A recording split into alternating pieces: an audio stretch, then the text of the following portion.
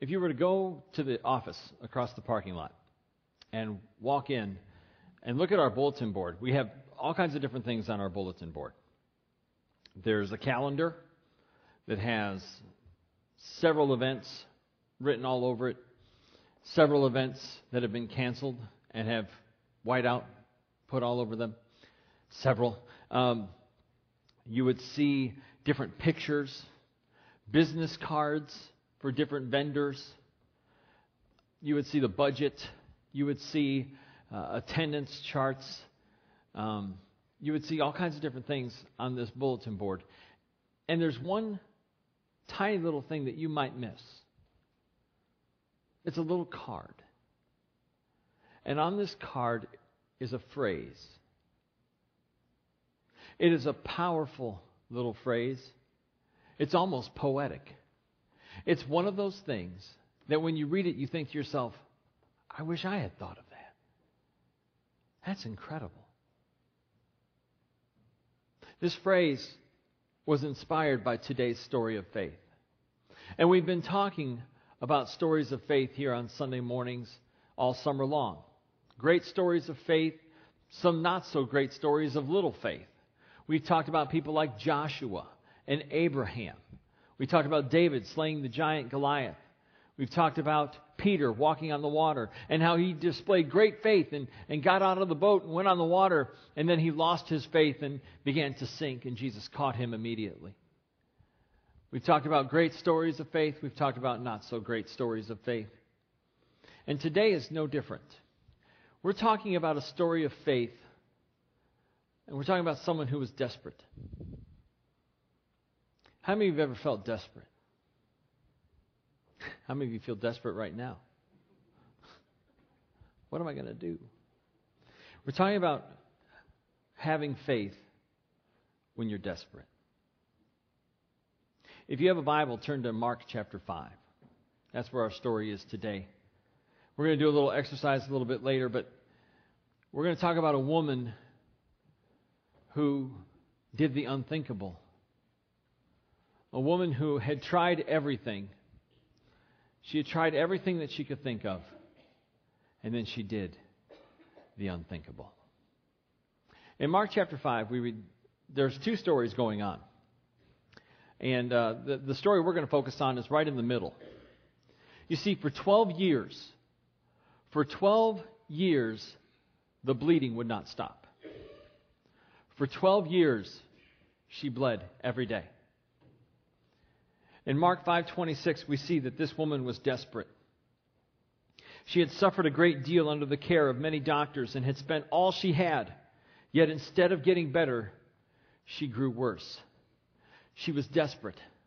She went from doctor to doctor to doctor. She was desperate. She spent all of her money, everything that she had to live on, to find a cure, to find some kind of healing. She was desperate. She didn't know what else to do. She was desperate. Jesus was on his way to heal somebody. And this woman, well, she was an outcast. She was ostracized. Because in the book of Leviticus, in the Old Testament, the Bible tells us in Leviticus 15:19 that when a woman has her regular flow of blood, the impurity of her monthly period will last 7 days. And anyone who touches her will be unclean till evening. In Leviticus 15:25, it gets worse. When a woman has a discharge of blood for many days at a time other than her monthly period, or has a discharge that continues beyond her period, she will be unclean as long as she has the discharge, just as in the days of her period. So you have this woman who, if anyone touches her in any way for 12 years, if anyone touches her in any way, they will be ceremonially unclean for the rest of the day. There was a whole process of going to the priest and being declared clean again and having to wash and shower and bathe. And she couldn't touch anyone for 12 years. No touches, no hugs. Scholars speculate that she may have even had to have gotten a divorce because of her uncleanness. 12 years she had gone. from doctor to doctor to doctor. For 12 years, she had spent all of her money and everything that she had for some kind of cure, for some kind of hope. She was desperate. Like I said, Jesus was on his way somewhere. She had heard about him. She had heard about Jesus. And desperate times call for desperate measures. Jesus was on his way to heal Jairus' daughter. We talked about this story way back when, at the beginning of this sermon series. But Jesus had been approached by this man named Jairus, whose daughter was dying. And this is another story of desperation, for he was desperate for healing for his daughter, as any father would be with a dying daughter. And so Jairus grabs Jesus and says, "Come, you have to come to my house. You've got to heal my daughter." And they make their way to his house. Large crowds are following Jesus. Everybody wanted a piece of him. Everybody wanted to touch him. Everyone wanted to be around him. These large crowds are following Jesus. Everyone's, reaching for him, and they're bumping into him, and they're jostling him, and there's just a mass of humanity all walking with him to go to this house. And then all of a sudden, Jesus stops. I can't imagine being the father. "What are you doing?" "Somebody touched me," Jesus said. "No, and his disciples say, what do you mean somebody touched you? Everybody is touching you. We're surrounded by people. Everybody is touching you. What do you mean somebody touched me?" In Luke 8:46, Jesus said, "Someone touched me. I know that power has gone out from me." He just stops. Can you imagine being this father? "Why are you stopping? My daughter is dying. What is going on?" She thought that she could remain undetected. She thought that she could remain anonymous. That she could just, reach out. And she said to herself, she thought to herself, in Mark 8:28, if I just touch his clothes, I will be healed.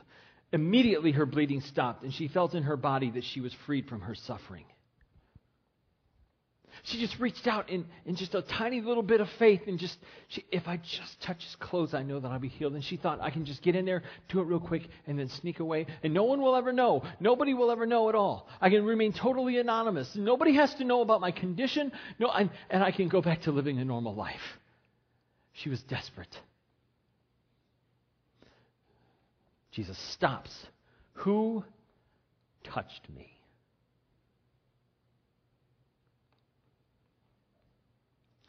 Jesus kept looking around in verse 32 to see who had done it.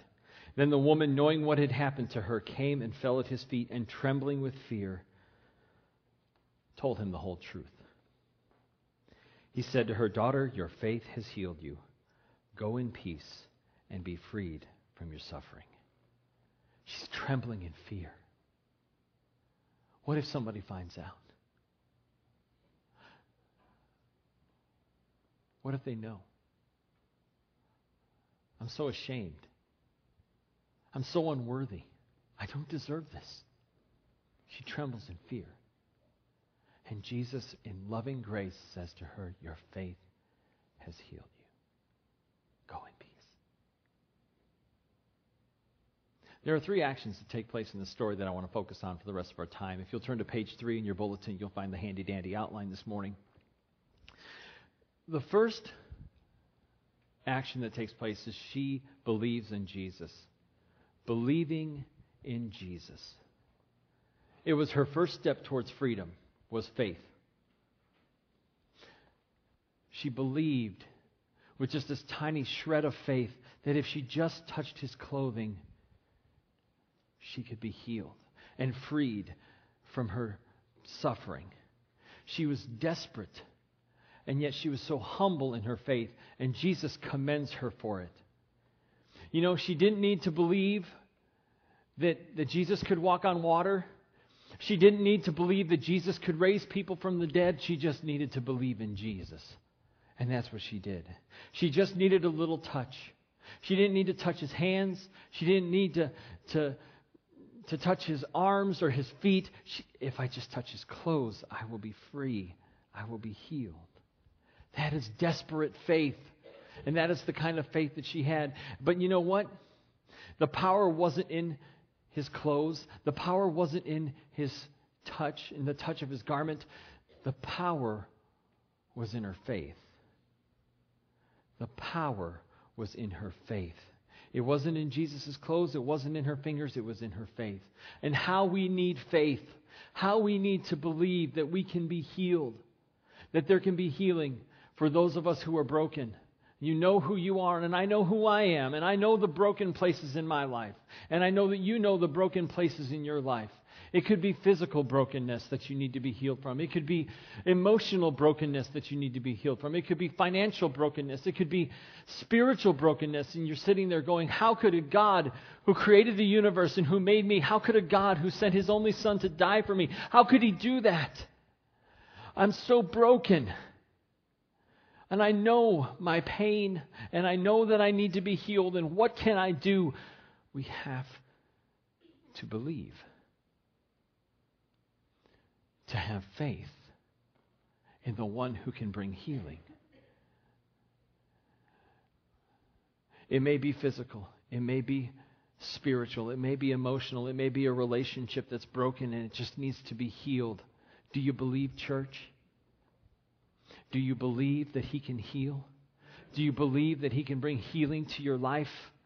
Do you believe that he can bring healing to your heart? Can he bring the healing? Absolutely he can. And it starts with faith. It starts with a desperate faith that cries out in the middle of the night, God, help me. God, I believe that you can heal me. A desperate faith that cries out at the moment, at our greatest moments of weakness, when we feel like we're at the end of our rope, when we feel like there's no hope, and we're just living in despair and we don't know what to do. We cry out in faith. If I just reach out. That's the second blank on your outline, is reaching out to Jesus. Reaching out to Jesus.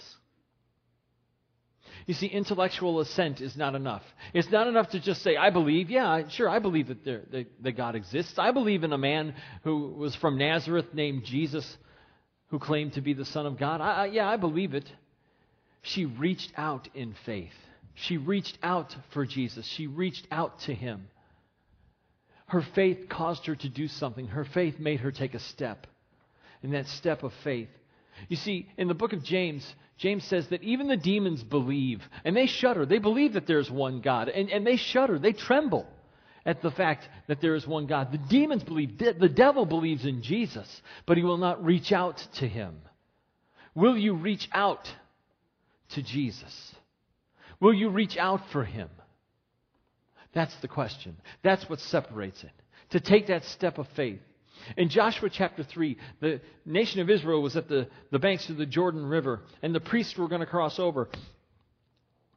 And God said, step into the water, and the waters will part. They didn't stand there waiting, okay, whenever the waters part, then we'll cross. God told them, get your feet wet, and the waters will part. They had to take that step of faith, that if I put my feet in the water's going to part. Peter had to take a step of faith to walk on the water on the Sea of Galilee. He had to take a step of faith. He had to get out of the boat if he was going to take that adventure of walking on the water. To take that adventure of faith, he had to get out of the boat and get onto the water before he could walk on the water. Thomas had to see Jesus. It wasn't enough to just hear it. He had to see and reach out. Jesus told him, put your fingers in my hands. Put your hand in my side. Stop doubting and believe. Reach out for me. Reach out to me, Jesus said. Reach out to the one who reached out to us. The Bible says that while we were still sinners, Christ died for us. That God reached out to us. And now we reach out for him. He is the one who reached out to us and said, I will restore you. I will redeem you. I will forgive you. I will return you to a right relationship with me. Reach out. In the book of James, chapter 4, verse 8, James wrote, come near to God, and he will come near to you. How we need to feel His presence, how we need to feel His Spirit in our lives, how we need to have Him come near to us. Do you need God near to you? I know I do. Every day, I'm longing for His presence in my life. I'm desperate for His presence in my life. I'm desperate. I want to reach out to Him each day. And on the days that I don't, those are the worst days of my life. I need to reach out. And in those desperate moments, I find that when I reach out to Him, He reaches back. He reaches back. God will never abandon you. He will never leave you. He will never forsake you. The Bible tells us that He is a friend who sticks closer than a brother. That He will always be there with you. And if you reach out to Him, He will reach back and He will bring that healing that comes by faith. He will never leave you. He will never abandon you. He will never forsake you. For He loves you. He loves you with a deep, passionate love. A deep, compassionate love. As a father loves his children, so He loves you. And so we put our faith, we reach out in faith by praying. We reach out in trust by giving. We reach out in hope by taking communion each Sunday. And we're reminded of that hope that we have. And He reaches back. And He gives us that hope. And He gives us that faith. And He gives us that trust. Are you desperate? Are you desperate enough to reach out? Or do you just want to sit back and go, it's all right, I believe it's I'll deal with this on my own. I'll take care of this by myself. I can do this. I got this. No. When you're desperate, you reach out. When you're desperate, you reach out. Lastly, she believed in Jesus. She reached out for Jesus. And then she was trembling before Jesus. By reaching out to Him and touching Him, she risked making Him unclean. She was breaking social and religious custom. Many teachers of Jesus' day wouldn't even go near a woman for fear that she might be unclean and at the risk of making themselves unclean. They wouldn't even...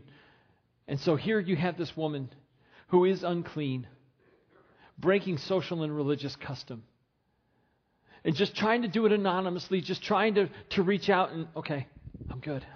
I'm healed. The joy in her heart must have been uncontainable as she felt immediately that she had been healed. Immediately, the Bible says, she had been healed.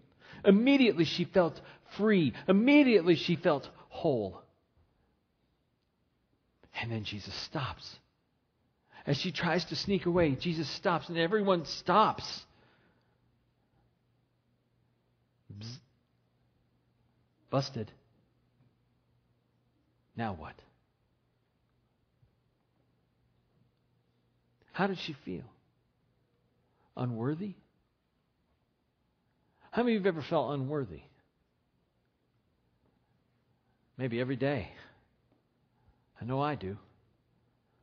Unworthy of God's love, unworthy of His blessings, unworthy of His forgiveness, unworthy of His healing. I don't even want to bother God. I don't even want to go to Him with this. It's so petty, it's so minor, it's just a little thing. There's no little thing to God. If He knows the number of hairs on your head, there is no little thing to God. If He knows when a sparrow falls from the sky, a worthless, meaningless, tiny little sparrow bird, it matters to God. You and all of your things and all of your stuff that you try and stick in that little box, and it doesn't really matter to God. It matters to God because you matter to God.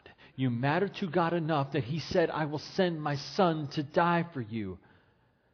We are worse than ceremonially unclean. We are worse than ceremonially unclean. We are sinners, and we have turned against Him, and we deserve death and an eternity separated from God. But what do we discover? We discover something different. We discover in the eyes of Jesus the love that a father has for his children. We discover in the eyes of Jesus compassion and pity and love and forgiveness and healing. We expect We expect to be berated. We expect to be chastised. We expect to be tossed away and thrown out. And yet He welcomes us. We're like the son in the parable Jesus told of the prodigal son. We expect to be told, okay, yeah, you can come home, all right, but you're going to live with the servants, and I'll pay you I'll feed you. But you got to stay over there, and I really don't want anything to do with you. I'll let you in a little bit. And what do we find instead? We find hugs. And we find celebrations that when we come home, when we say, I'm tired of my wandering, I'm tired of walking away, I'm tired of trying to do things on my own, and in desperation we reach out for Him, we find that He doesn't just reach out with a little touch, He reaches out with an embrace. And He grabs you and says, my child, welcome home. I love you, I love you, I love you. I'm so glad that you're home. We tremble in fear. We tremble in fear that God is angry with us, and He's so mad at us, and He's so disappointed in us, and we expect the worst. What's going to happen? The shoe's going to drop. And then our fear melts away in the embrace, in the loving embrace of God. And our fear melts away, and we tremble for a different reason. Have you ever been so excited that you were like shaking? Have you ever been so thankful that you just shook?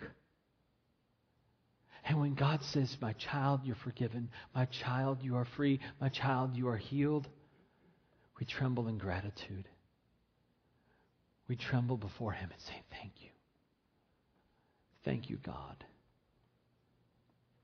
We don't have to be terrified of Him. He is God. We should tremble in reverential fear before Him. He is God. He is the creator of all. He is the Holy One. And we should tremble before Him, but not because He's out to get us, not because He's angry with us, not because He's gonna smite us extra hard today, because He is worthy of reverence and fear and respect and love and worship. He is our judge, but He is also our Savior. He is our judge, but He is also our Savior. The one who sent His one and only Son, that we might be free and forgiven and healed. We may tremble with feelings of unworthiness, but God thought that we were worthy enough of His only Son. I was telling you about a little card on our bulletin board in the office. I've passed by it hundreds of times, and every time I look at it, I feel a strange sense of comfort from it. I pass by this card and I read this card. This phrase on this card, so powerful, poetic, and poignant. When you reach the end of your rope, you will find the hem of His garment. How many of you are at the end of your rope?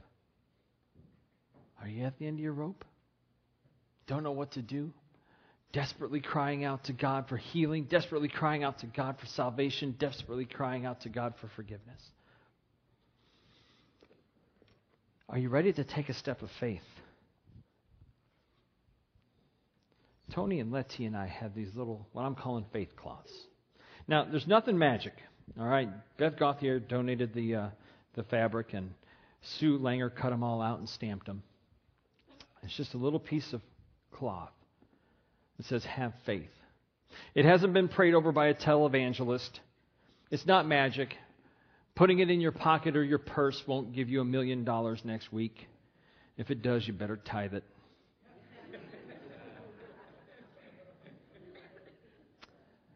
It's just a little piece of fabric. It's kind of a reminder, just a little bit of a remembrance. Like, we take communion every Sunday. We do this in remembrance of Jesus. I want you to take one of these in remembrance of today's sermon. And when you feel those moments of desperation, when you feel like you just can't go on, I want you to find this. And I want you to reach out in faith and just hold it. What did that feel like? When she reached out and touched the hem of His garment, when she reached out in faith, what did that feel like? It may have felt something like this. We're not going to bring them to you. How desperate are you? Are you desperate enough to get out of your seat and come grab one? Mike's going to play some music. Letty has some, Tony has some, and I have some.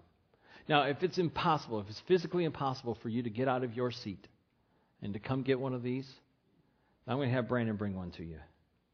But if you can move, if you can walk, we want you to come get one today.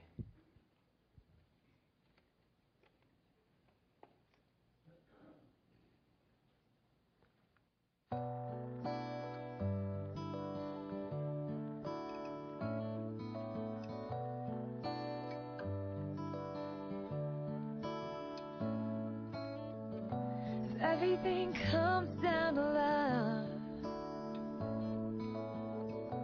Then just what am I afraid of? When I call out your name, something inside awakes in my soul. How quickly I forget I'm yours. I'm not my own. I've been carried by you all my life. Everything rides on hope now. Everything rides on faith somehow. But when the world has broken me down, your love sets me free. When my life is like a storm, rising waters, all I want is the shore. You say I'll be okay and make it through the rain. You are my shelter from the storm. Oh, and everything rides on hope now. Everything rides on the faith somehow. And when the world has broken me down, your love sets me free.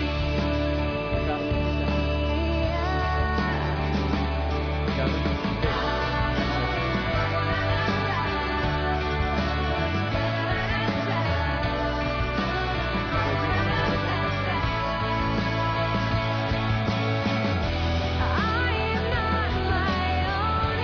I've been carried by you all my life. Everything rides on hope now.